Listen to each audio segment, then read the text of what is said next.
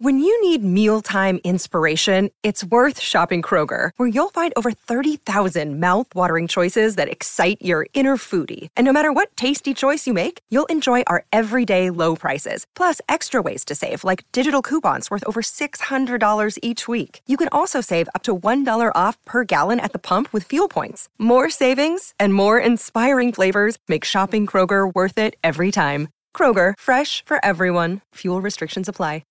Welcome to Mind Love, episode 45. Today's episode is all about body mindfulness to manage stress and build emotional strength. Our body is a mirror. It is actually expressing our state of mind. So becoming more aware of how my body is responding can allow me to grow the skill of being more conscious, to be a little more relaxed. So to really work with our attitude from the body outwards, that's where the difference comes in. Turn up your frequency with Mind Love. Bite-sized brain hacks for seekers, dreamers, and doers. It's time to give your mind a little love with your host, Melissa Monti.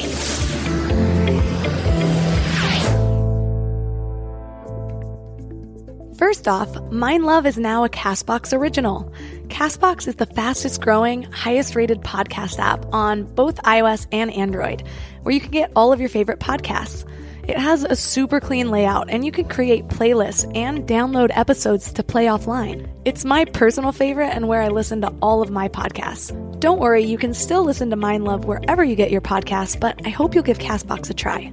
Second, don't forget to subscribe on whatever podcast platform you're listening on, and leave a review if you can. Reviews really help to entice more amazing guests, plus it helps me grow the show, which ultimately helps me give more value to you guys. I am excited about this episode. Okay, I'm excited about all of the episodes, otherwise I wouldn't be doing them. But this is one of those that is so full of actionable tips that you can apply immediately to completely change how you feel in a specific situation. There's this TED Talk on power posing that I mentioned in last week's episode, which basically talks about this concept where we can change our posture or how we're carrying ourselves, and our emotions will follow. Our body will reflect our mood. We all know that our posture will slump when we're feeling defeated, and we frown when we're feeling sad. But there's a lot of research that can also be reversed. Kind of like those times when we fake sick at work or school and suddenly we wonder, wait, why do I feel so blah right now? Or how faking a smile with intention behind it suddenly uplifts our spirits a little bit. So today, we're learning about how body awareness can help you change your mind and therefore your experience of life. We have the power and the choice to improve our physical health, our brain functioning, our energy levels, reduce stress, boost happiness, build emotional resilience, and basically improve the overall quality of our lives. It just takes a choice and a little bit of action. And normally the how is a little bit more subjective than it's going to be today. Today, you're going to learn exactly how to flip those feelings around. And the cool thing is, these tips and tricks aren't even that hard to learn. Once you get the patterns down of how these work, you can almost guess a whole slew of other body hacks. Our guest today is best-selling author and psychologist Noah Belling. Not only does Noah have a master's degree in somatic psychology, which is body-mind psychology, she has over a decade of teaching this stuff. She runs a private psychotherapy practice, and she does talks and workshops as well. Along with all of those super impressive accolades, she also wrote the book, The Mindful Body, which is a great book for those of us that like a really scientific approach to mindfulness. I'm a little bit bummed though, because for some reason there's a little distortion in the audio of today's episode. And I'm not sure why, but I spent hours trying to fix it for you guys. And it's definitely improved, so hopefully the random little clicks and squeaks won't bug you guys too much. But I think this episode is too full of gold for you guys to even notice. 3 key things we will learn are how the mind lives in the body, how to add intention to our body's instincts, and a ton of really simple but powerful body hacks to actually change our state of consciousness. Before we get started, I want to tell you about the best way to stay in your highest frequency between episodes. Thousands of listeners are loving my daily morning Mind Love emails. They're short daily reminders of your own beauty, magic, and power so you can start each day with your best mindset. Just go to mindlove.com and sign up right there on the homepage. Plus, you'll get some amazing free gifts when you do. First, you'll get a really cool free booklet of Power Lists based on proven methods from the most successful people in the world to automate your highest decisions. Plus, you'll get a free guided affirmation meditation. It's set with a binaural frequency known as the miracle tone, which is known to make you a magnet for love, health, and abundance. Then it's layered with affirmations to perfectly tune your frequency for transformation. Just go to mindlove.com to sign up. Or if you're out and about, just text the word morning to 33777. That's morning to 33777. And now let's welcome Noah Belling to the show. Thank you for having me. So let's start out with a little background of who you are, what you do, and how you became interested in these little mindful body hacks. I started out as a dancer and danced for about 20 years. And for me, that was always therapy. I then thought I invented a field called movement therapy, beginning to consider, wow, how might I apply this to benefit people, to help people experience. Even in my dancing, and I used to teach a little bit as well, I used to be fascinated in the quality of the movement and what the energy was that people were bringing to their movement as opposed to the technique that for me made the difference between those who really would catch my eye on stage. They'd have like a soulfulness or a way that they really embody in such a beautiful way. From there, I worked a lot in the yoga field and wrote a few books. My first few books are on yoga. And then I was fortunate enough to do a master's degree in somatic psychology, which looks at the body and the mind connection in psychology, which I studied in the US. And that really allowed me to dive deep into really two ways that I see the body as mindful. The one is looking at it from a psychological perspective and saying, how can body awareness help us? I was fascinated with this, seeing, especially as I had a yogic background, with looking at an Eastern view of psychology combining with a Western view. And what's the difference in a simple nutshell is in a Western view of psychology, we look at categorizing, analyzing the mind. So you need to have a symptom and it lasts this long. And these are the kind of visible symptoms that you have, how it affects your life, how it impacts your work, etc. So things that you can think through and in a logical way identify what a person's mental condition is. From an Eastern psychology point of view, what fascinated me was the view of be still and observe. How do the yogis, how do the meditators? Buddhism is really a philosophy of how to advance the mind and how to work with suffering as our human condition. And their view is be still, go inwards, and let's observe. Let's be quiet, let's listen. And sometimes you can even observe through movement or through mindful walking. Simply a quality of mindfulness to be able to observe how I go about my way of living that informs how I progress psychologically. So that really captured my fascination. And since then, that was about a good 15 years ago, I've had the privilege to teach courses on somatic psychology for years at college, mainly in South Africa, and really discovered how students were hungry for this information. People seem to be hungry. We live in such a heady world, such a world where people are thinking and figuring out so intensely and having to meet the onslaught of so much information coming at us and available to us in this information age, that coming into the body just seemed to be such a breath of fresh air. And so writing the book felt like a natural extension of that, of really wanting to share this work. I definitely think it's so needed. Regular listeners of this show know that the last few years have been a lot of self-discovery for just learning about my own body, recovering from an eating disorder, an Adderall prescription, depression meds. Especially in the West, we just don't learn to listen to our bodies. We learn to override it. So we have to reset our thinking completely. But even just that first step of scanning my body and bringing awareness to what I'm feeling has made me realize so much more about myself. When we are scanning our bodies, what is it that we're looking for? we're looking for various things. I love to get practical. We can't know what this is about unless we try something. So hopefully we'll get a few opportunities to try on different things. Let's look at a body scan, and then I will give you a few different possibilities of what it might offer for you. So let's say right now we took maybe 30 seconds, maybe a minute or so, it doesn't need to be long, to scan our body from head down to toe. And as you're doing that, just notice where you feel comfortable. Maybe you want to make an adjustment or realize you're holding your breath a little bit. Just move down from head to your toe and make yourself feel a little more comfortable. And I'm doing this as I'm speaking as well, and I'm noticing I'm sitting slightly on my right hip, and I'm evening myself out. That feels a little more grounded. Now I feel a little more centered. Now I'm aware a bit of my legs.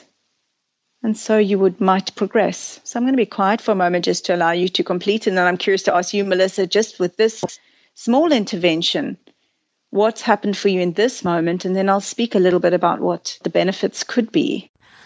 I realized in my shoulders, they weren't really hunched, probably thanks to 11 years of yoga, but they were still kind of pointing forward. I was also holding tension in a few spots, especially in my neck. And last, I was leaning more weight on my right butt cheek than on my left, so I just evened everything out. Right. So let's start with that. The first thing that is most obvious is we tend to notice. I have a funny story with a friend of mine, and she always hears me speaking about these things. And in a conversation, when she says, I was driving this morning and I remembered you, and I noticed that I was sitting with my shoulders up near my ears. She was waiting at a traffic light. And instantly in that moment, it's just going, oh, that's so silly. Why would I do that? And she released her shoulders and just felt that her breath could flow a little more easily. When we notice we're holding tension in particular areas of our body, the first thing we're going to do, we're not going to leave ourselves in that position. The natural inclination, which I believe is our natural inclination towards well-being, is to release tension, to go, oh, wow, I'm not sitting quite as balanced as I could, or these little twists or turns or niggles. So the first piece is simply relaxation. And even taking 30 seconds to do a body scan, we wait a lot. We wait in lines and shopping centers. We are waiting in traffic. These are great opportunities to do a body scan, a quick body scan. And this relaxation response, first of all, is being found to have all sorts of health benefits. Without knowing it, we ever so slightly carry with maybe a fight-flight response even. We don't even realize it, but that grinding of our jaw or the tightening in the shoulders or the way that we're breathing really shallowly is kind of a little residue in a subtle way of a stress response. And for some people, we might be feeling full-blown anxious or stressed. But for a lot of us, as we're going about our day, we kind of don't even notice that we're carrying a bit of stress. And so as we relax, we help let go of that little bit of that stress response, which is linked to a little more stress hormones compared to feel-good hormones that we could have. So we begin to tip the balance. We relax. And it's like a seesaw in the children's playground. So I look at it like a seesaw. You are sitting on the one end and you've got stress hormones. And when you relax, your feel-good hormones naturally start freeing up. You feel a little more relaxed. You feel a little calmer. And we might even start to feel a little happier. And I'll speak a little bit about that in a moment. So our stress hormones and our feel-good hormones are like on a seesaw. When one is up, the other is down. When your feel-good hormones are up, your stress hormones are down.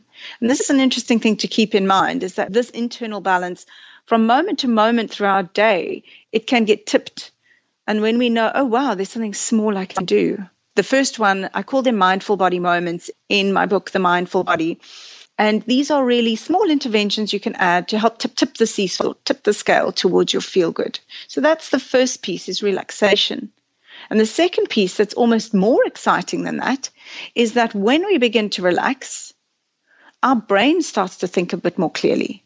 When we are carrying a level of tension, even if you can imagine tightening your shoulders slightly, what happens in the brain, and I can now see it, and I can kind of feel it, imagine feeling it, is your brain goes into a short circuit and begins to think in a more limited way. You have less access to your wonderful, mature part of your brain that is responsible for your logical and creative and actually compassionate thinking. So all these wonderful abilities to be our intelligent version of ourselves come online become a little more available when we are relaxed. So those are a couple of the benefits of a simple intervention like a body scan. I sometimes find I can be stuck in a rut in my thinking or feel myself really caught up in something, a story in my mind or a worry.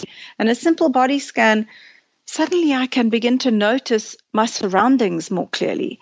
I come into the present moment. This is the mindfulness piece. I come to my senses a little bit more. And it can be like, wow, I didn't even notice there was this beautiful scenery around me. So I wanted to add that piece, kind of like a relaxing and a waking up a little bit. Yeah, I think most of us know by now that our body is doing something when we're stressed, but we don't always realize that we can flip that around and start with the body to affect our emotions or our state of mind. But that is such a powerful realization. I was first introduced to that concept through Amy Cuddy's TED Talk on power posing. And I love that trick. I just mentioned it in last week's episode, and I've been using it even more this last week. So I'm excited to learn that besides just feeling more powerful, there are all these other tips and tricks we can use to alter our feelings, our moods, even our physical states. But how does this really work? Are we just such a predictable species that these little tricks always work with everyone? Or are they subjective based on each person and their life experiences? Our body is a mirror. So yes, it is actually expressing our state of mind. So when we're just going about our day and we're thinking our thoughts, when we tune into our body, what we're actually getting is a read of our state. So let's say we've just been arbitrarily going around. I spoke about earlier carrying slight residue of stress response, which is very, very common in most people around. Sit in a coffee shop and do some people watching. It's very rare you'll see someone, unless they've come out of a yoga class, being really calm and centered and open and with a smile on their face. Most people are consumed and there's a furrow in their brow and their shoulders are tense. So our bodies are a mirror.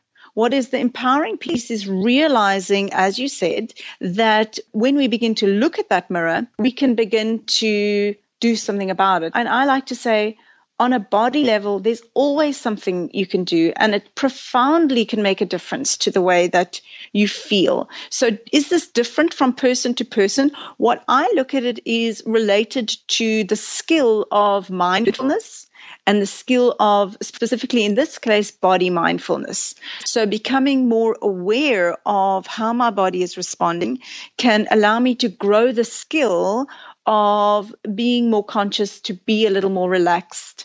There's a lot of beautiful research about coming from a heart-centered place, from a compassionate place, and what that does to your nervous system and on many levels to our brain and our optimal thinking. So to really work with our attitude from the body outwards, that's where the difference comes in, is that a lot of people who are not exposed are just going to be at the mercy of their body as a mirror.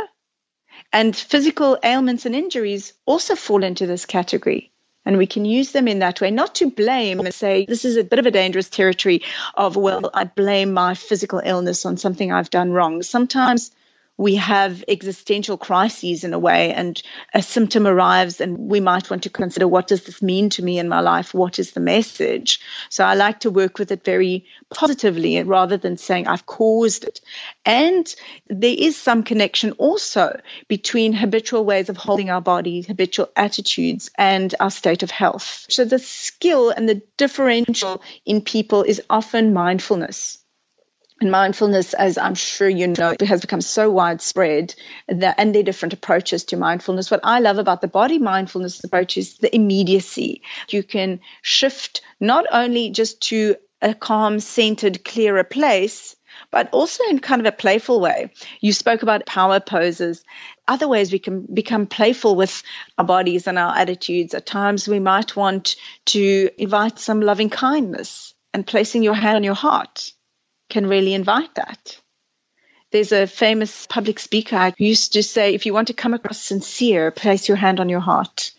It's kind of not always used in the best context. It conveys sincerity, no matter if you really mean it or not. But I find every time I touch my chest, I often take a deep breath, and then it reminds me, oh, wow, there's a me inside of here, and there's a heart, and I can come more from that place.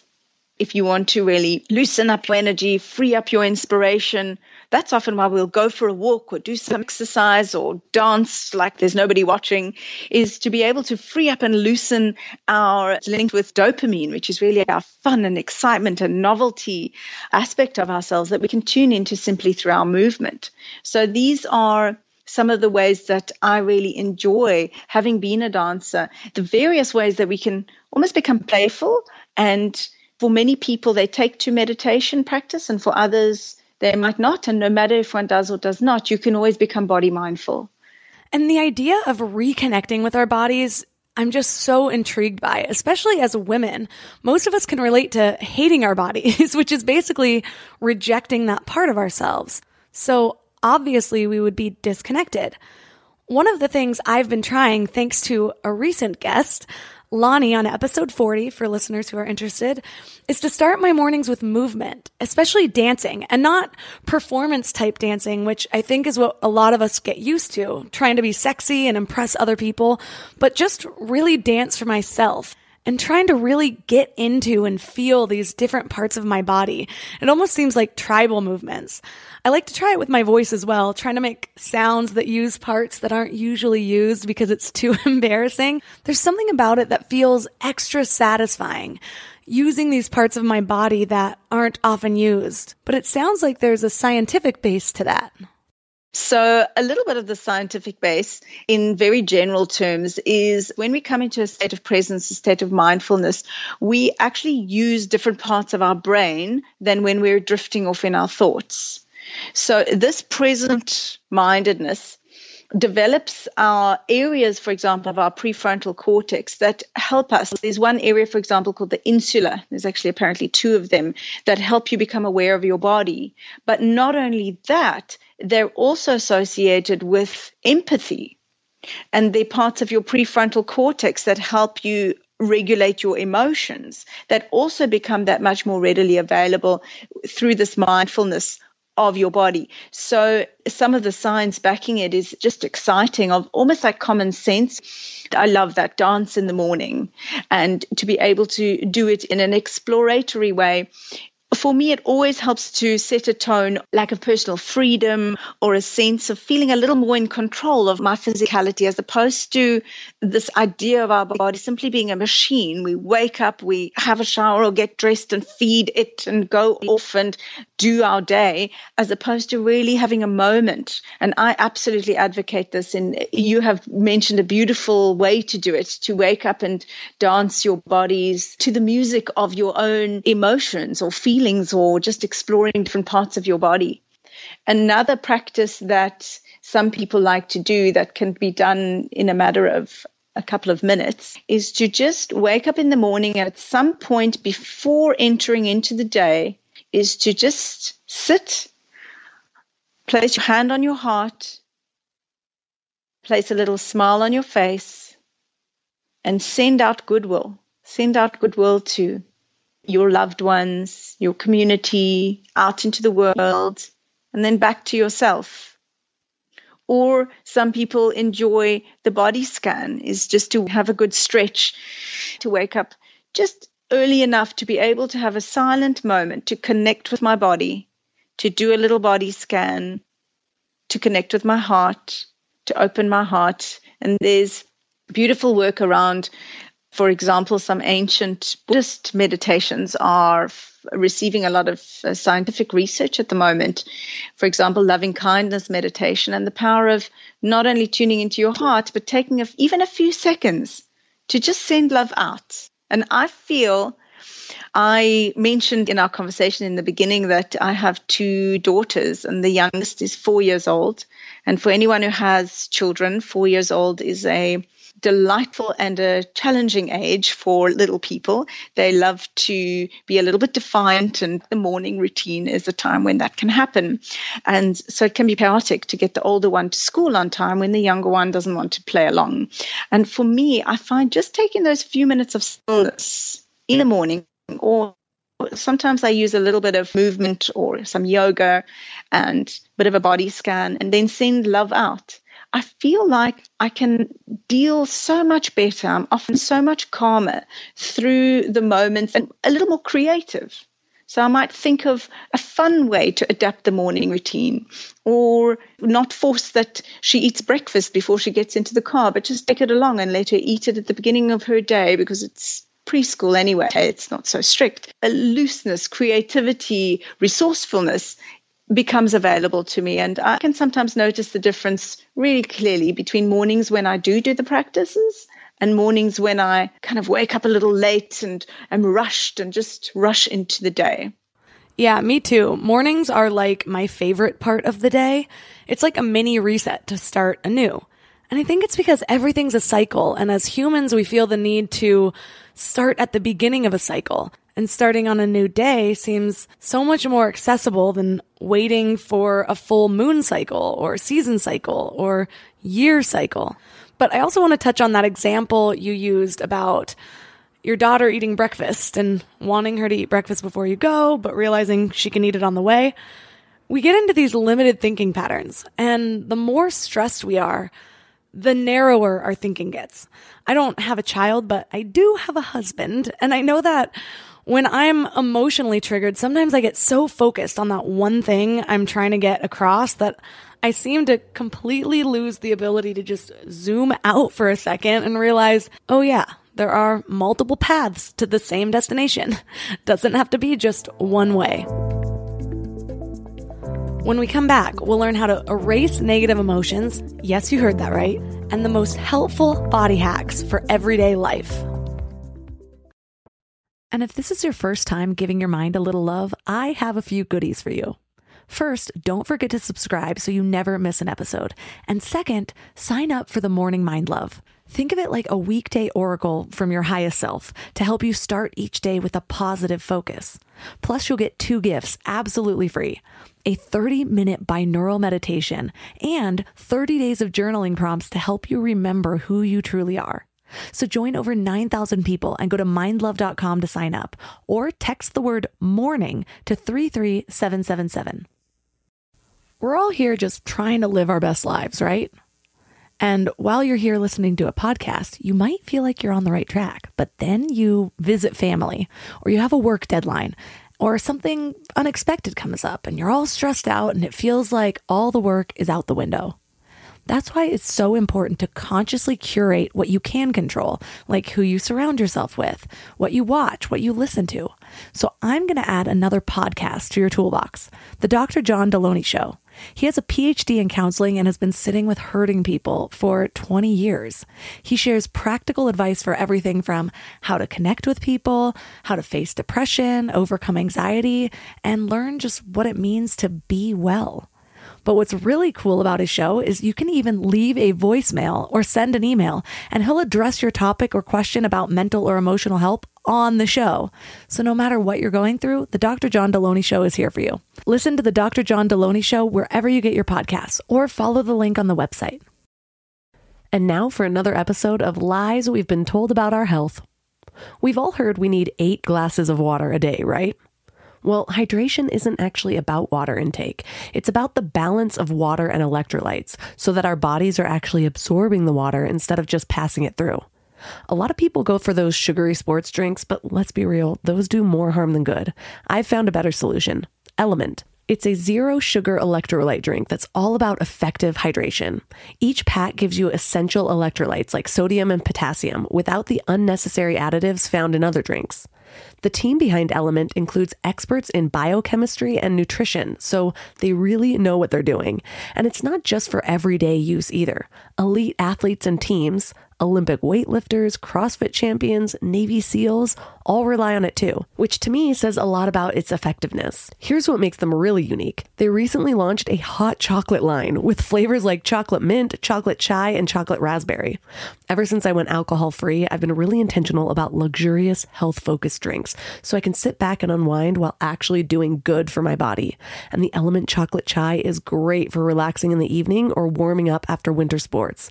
And you can try Element totally risk-free. If you don't like it, you'll get your money back, no questions asked. Receive a free Element sample pack with any order when you purchase through drinkelement.com/mindlove.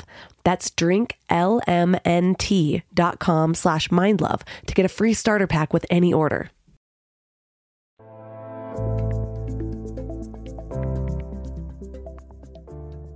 A lot of your triggers involve touch, like placing your hand on your neck or tapping your heart, or even things we do instinctively like crossing our arms.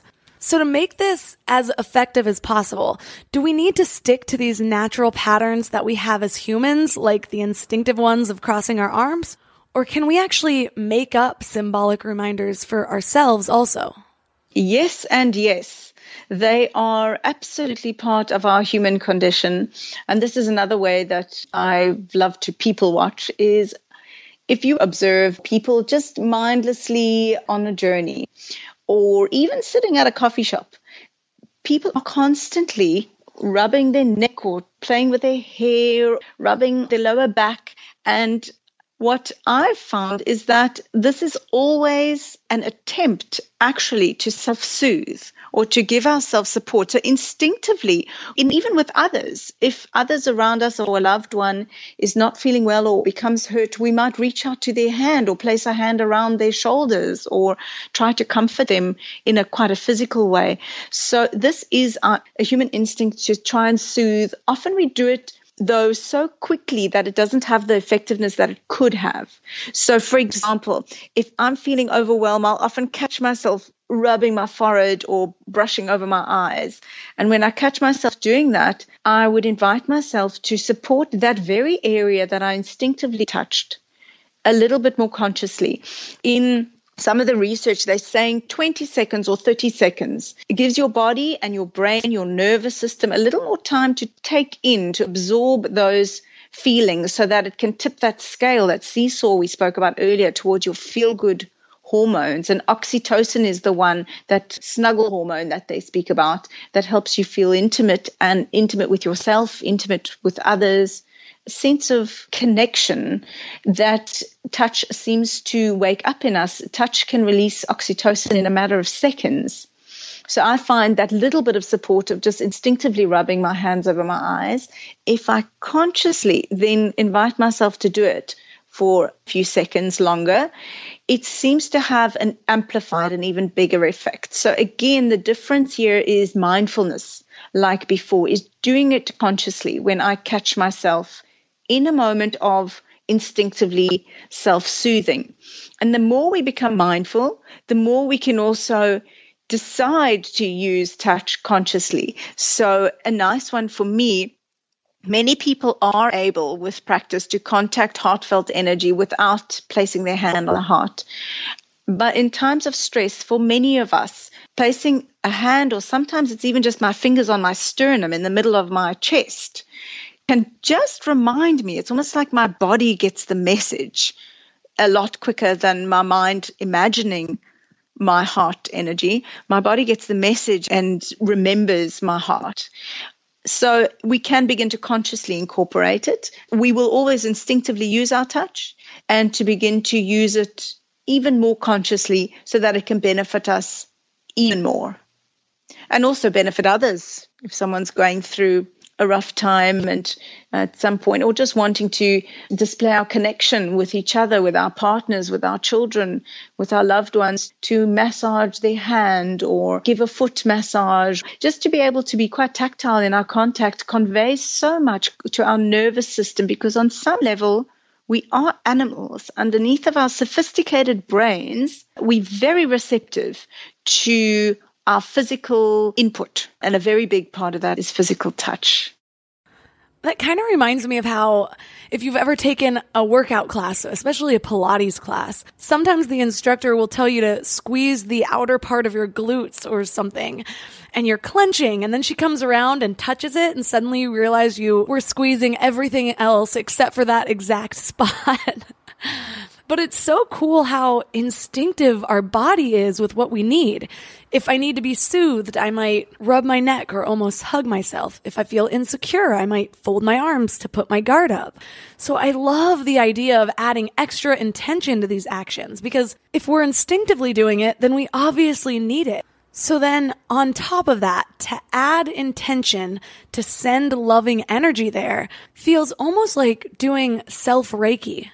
It's kind of like when somebody else mindlessly hugs you, you can just kind of feel it, compared to the person who listens and recognizes you need a hug and puts their heart into it and holds space for what you're feeling.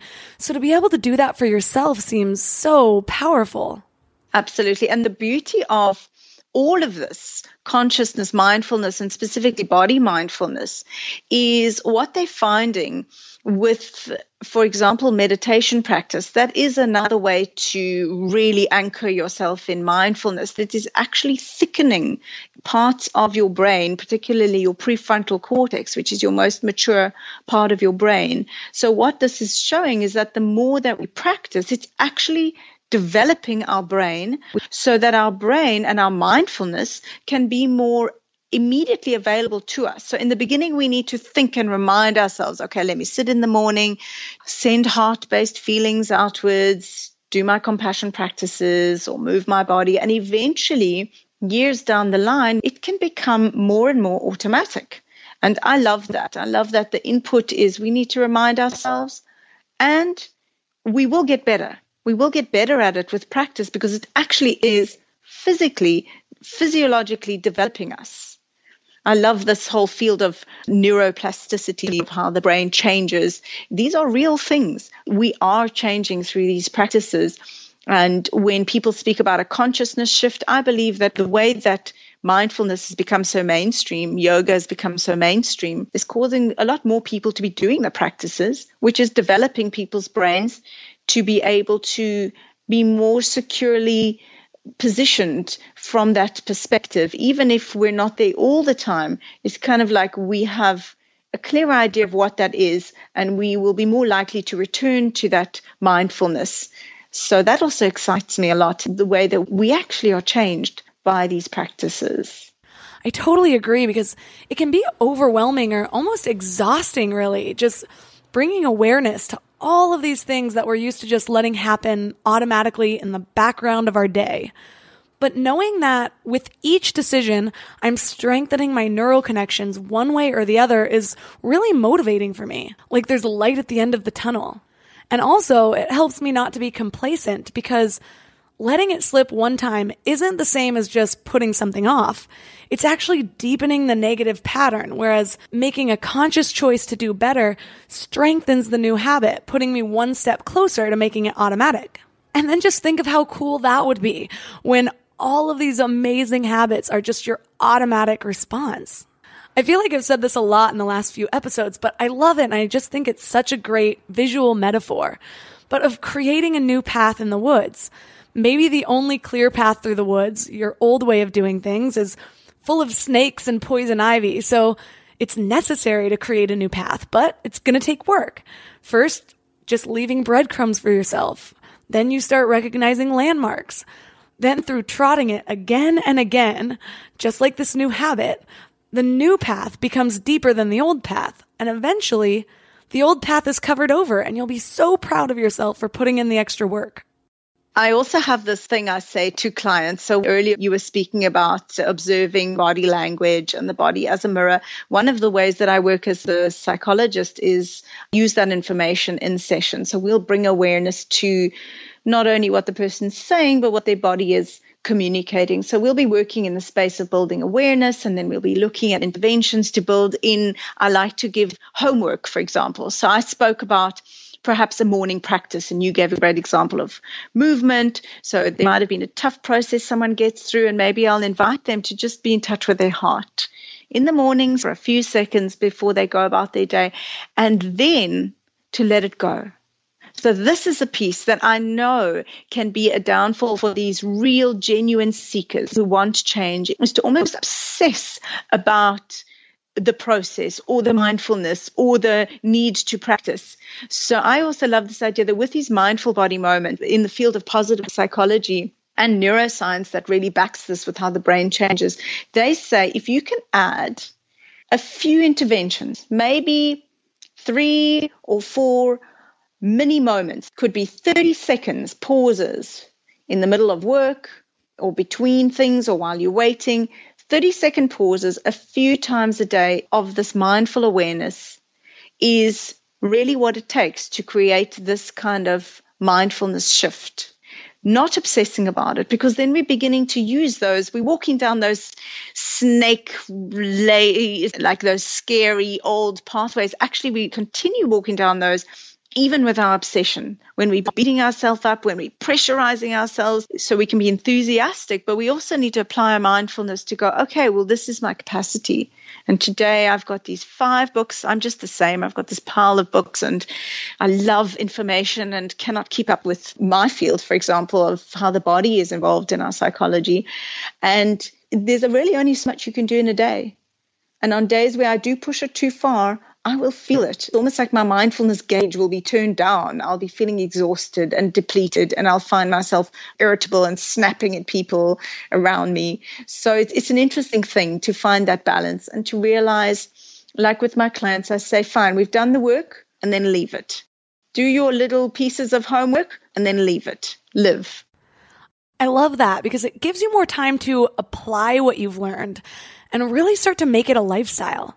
As you were talking, I was reminded to do a mini body scan, and what I find most often when I do those, aside from holding tension in areas that I don't need it, is realizing that I'm not breathing very deeply. My natural breathing tends to be pretty short, which I've noticed is common in other people. In episode 8, I discussed the Wim Hof method, and Wim Hof is this guy who's broken all these barriers of what we thought were humanly possible, like doing an ice bath for 2 hours and climbing Mount Everest in shorts, basically things where the average person would just die, but he's been able to not only do it, but thrive while he's doing it, and his body temperature doesn't even drop. And his method consists of mindfulness and breathing exercises. Well, it really goes to show you how much more powerful the body can be if we just give it what it needs. And the biggest things are breath, water, nutrition. So if I could train my body to breathe deeper in its natural state without having to bring focus to that anymore, what could I be capable of? Absolutely. And this calming breathing, it's definitely an intervention to calm ourselves, to be able to take a slightly shorter inhalation, slightly longer exhalation. I like to count 3 in and then 5 out. Just to slightly lengthen that exhalation. And the more we can do that, maybe we take 3 to 5 breaths or a few more, depends how worked up we are. That's a nice simple intervention to help to begin the calming response, that relaxation response that really is stimulated on exhalation. It's a nice way for you to explore while you're dancing or while you're going about your day or in a moment when you do the body scan, maybe even to do the body scan with a slightly longer exhalation as you move through awareness of the different parts of your body. Because our breath is absolutely intimately linked with our emotions and our state. There was an Aristotle quote I read once, like, what would be left of your anger or your frustrations if your breath weren't short and your body weren't tense and you weren't hot in the face? What would be left of it if you were calm all the time? You wouldn't be feeling the emotions. Our emotions are physiological states. It's almost like they're different entry points to mindfulness. Breathing is a great way to help regulate our relaxation, to help encourage us to live from a calmer and clearer place. Absolutely. My husband Shane always reminds me that you can't hold negative emotions in a completely relaxed state. And that is a powerful realization because stress can feel so all-consuming. It affects your body, your mood, your immune response, your energy level. So if we can just logically break down what happens when we're stressed, tense shoulders, shortness of breath, narrowed focus, and then just consciously reverse them one by one, drop our shoulders, relax the body, breathe deeply, and move our focus to the periphery. A little trick we learned in episode 33, which also decreases anxiety. But then suddenly the stress is just gone. Everybody wants a magic pill, and they're willing to take these prescriptions with all of these side effects. But these small tweaks are like the most holistic magic pill for stress. And the important thing to remember is that in itself is not solving your problem, is your emotions are responding with valuable information often to what's going on in front of you, even though we often blow things out of proportion. That's a separate conversation. But we are having valid responses to what's in front of us, and maybe valid responses based on our histories. And as we reduce our physiological response, breathing, shoulders, just those checkpoints in a way of helping us to come to a calmer, clearer place, what happens? We can maybe think a little more clearly. We can have a little bit more energy available to be able to apply calmer mindset, clearer, more creative thinking to whatever it is that's in front of us. So we'll be like a cleverer version of ourselves to deal with whatever it is. So we're not ignoring what's in front of us that's caused us to feel so inflamed. We're reducing our level of activation so that we can deal with it better. So we're not just tricking our bodies, we're actually changing the way our brain will respond and will handle things better in the future in general. I'm curious because a lot of this does have to do with human touch. Well, I have a guy friend from college and he literally coils at human touch. People who love hugs like me and can feel the power of a good hug and the healing value of them, I think assume that if these non-touchers just felt how good it feels, just let go for a second, they'd eventually love it.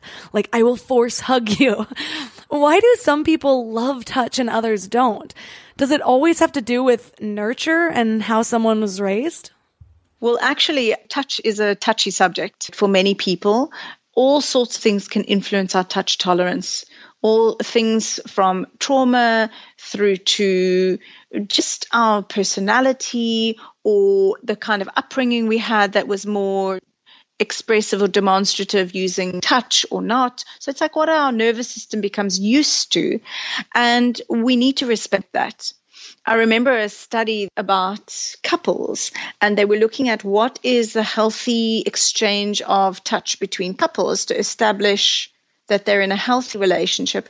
And it's not how many times one partner reaches over to put their hand on a leg or hold a hand. That's not the indicator of a healthy relationship. It's how many times the recipient responds with touch.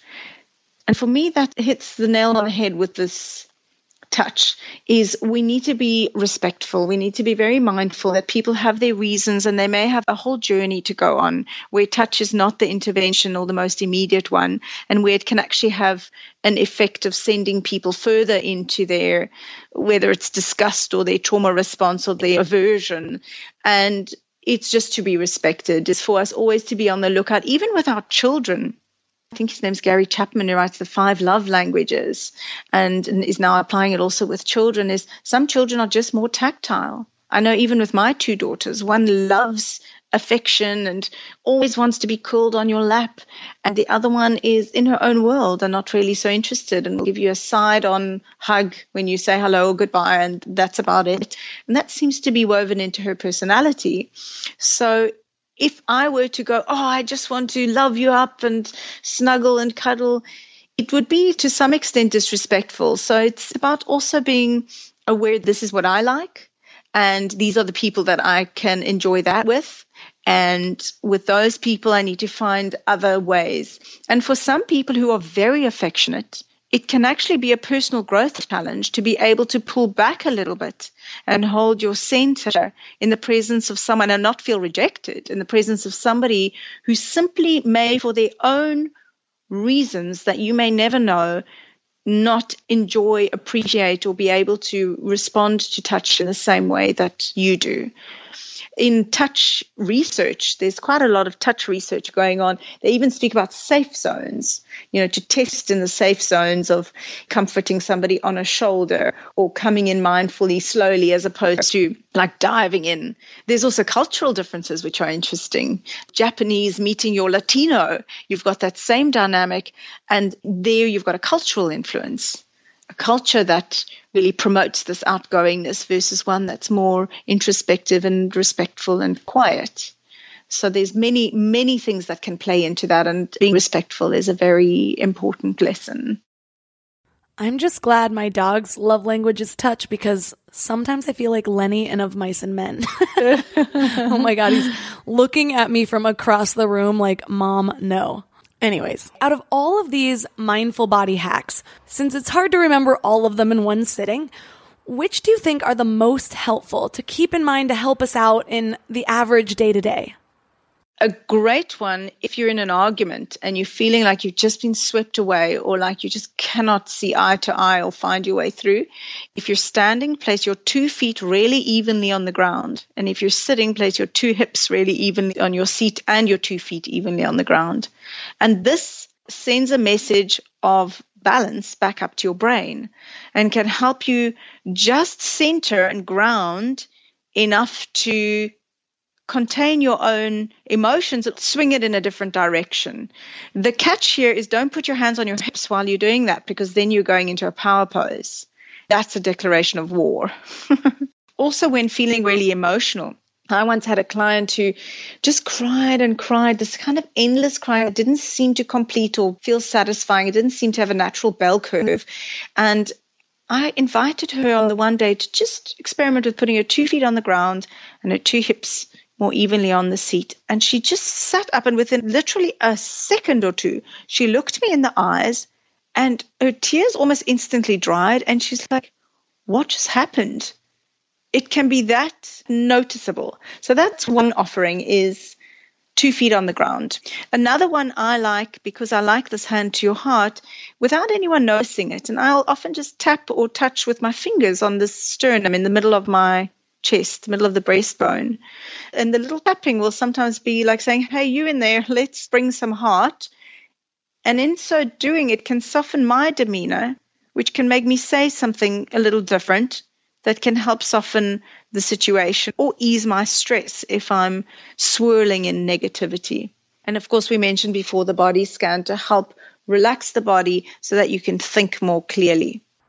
That's so cool and so easy to do. The hard part is when you're actually in an argument and your brain goes into tunnel vision. So it will be a little bit harder to have that awareness and think, wait, let me calm myself down here. But it's through practicing mindfulness and bringing this extra perspective of awareness to everything that we do that starts to just make this a way of life. So the trick is to catch it and simmer down your ego enough to say, I'd rather be happy than right. From there, just give yourself a little heartfelt reminder by tapping your heart or putting your hand on your heart. And then bring in a tip we learned from episode 33 for reducing anxiety, and bring your awareness to your peripheral vision. Then you're not only dissipating that tunnel vision, but you're now reminding yourself to act from the heart. Listeners, I have been using that periphery trick whenever I feel myself suddenly worked up about something, and it works. So I'm excited to try these two together. That's super powerful. So our physical posture and gestures seem to say a lot about us, both from our nature, like in the example with kids who don't like touch, and even our current state of emotions, like being able to tell if someone's stressed out. So it seems like learning to identify those things could be a pretty useful people skill. Do you have any tips for using that skill in a helpful way rather than just being judgmental about who we think someone might be? In a way, personality profiling from a very embodied perspective and a way to help you engage with more people, maybe understand more people. And there are 4 different personality types that tend to have the energy of these 4 different postures. And I'm going to run through them. And they're also quick little things. The first one you mentioned is the power pose. And people don't necessarily always stand with their hands on their hips, but they might have their chest nice and big and their head up tall, and they exude confidence. And they're like strong personalities, upright personalities, hard, not pushovers. Contrasting personality to that would be those who tend to really gravitate to the hand on the heart kind of experience, being the people who feel a lot, who are nurturing, who are caring. So if you're a caring, nurturing person speaking to a dominant, power-posing kind of person, you're going to probably be intimidated. And so through, for example, Amy Cuddy's research, she was saying just stand for 2 minutes. I actually find it can be quicker than that, but her research, 2 minutes in a power pose before you're going into an interview when you need to boost your confidence, or if you are going into a confrontational conversation with somebody, let's say in your office, or someone you encounter in your family who has this inner strength, this inner dominance in a way, to be able to match it a little better. Because often we trigger each other because we're different. We don't seem to like differences in each other. And there are a couple more that I'll leave it with those two, because those two are two that are seen quite often, is this difference between your confidence or your confident types, and being able to boost that by simply standing in a power pose like Wonder Woman, like Superman, with hands on your hips, head up tall, deep breath into your chest, and noticing how that literally begins to boost your testosterone, which is your confidence hormone, and lower your cortisol, which is your stress hormone. So a really handy tip that you can use on the spot to also help manage anxiety if you need to enter into any situation that feels particularly challenging. Or at other times, we need to call on a little bit of heart. And sometimes a dominant personality might be in the presence of somebody who's really feeling person, who's sensitive, who's not so confident, and that can be triggering. But if that person is a leader, a great leader is able to shapeshift a little bit, to be able to contact more kind of people in their audience.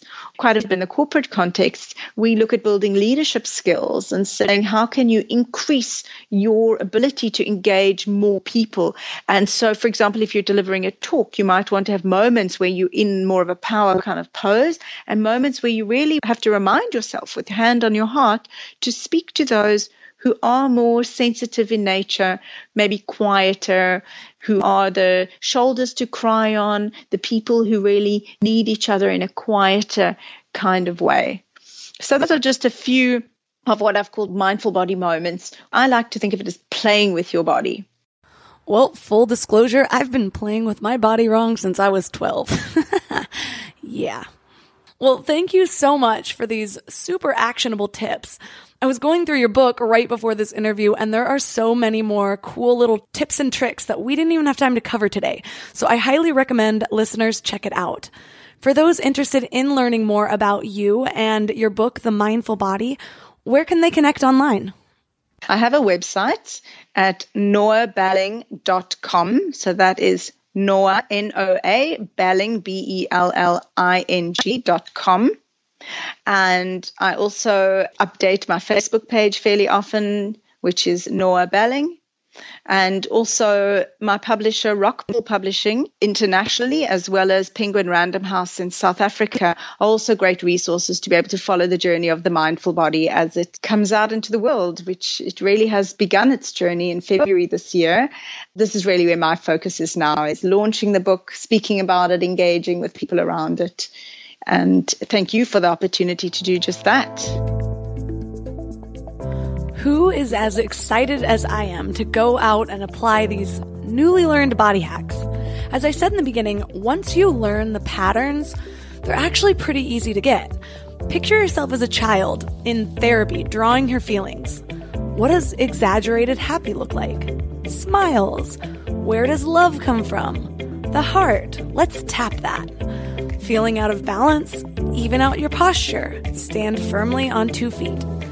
The cool thing about energy is it can be transformed. And working with things on an energetic level is working with your thoughts, because thoughts are energy too. The problem is our thoughts are pretty heavy sometimes. So now we can actually do something, move our bodies in a way that persuades our thoughts. And that is pretty freaking awesome. All of the links mentioned in this episode, including a link to the Mindful Body book, are at mindlove.com/045. I'm also putting the TED Talk on power posing there because it's a great example of body mindfulness in action. Also, I know sometimes it's hard to remember everything you learned in a podcast, so I'm going to hop on Instagram this week to do a few of these with you and teach you a few body hacks we did not cover in this episode. So be sure to meet me there at Mind Love Podcast. Also, don't forget to sign up for the Morning Mind Love to keep your vibes up between episodes, which you can do right on the homepage of mindlove.com or text the word morning to 33777. That's it for today, so thanks for giving your mind a little love today, and I'll see you next week. Thanks for tuning into Your Higher Frequency with Mind Love. Head to mindlove.com for a free gift to keep your vibes up until next week.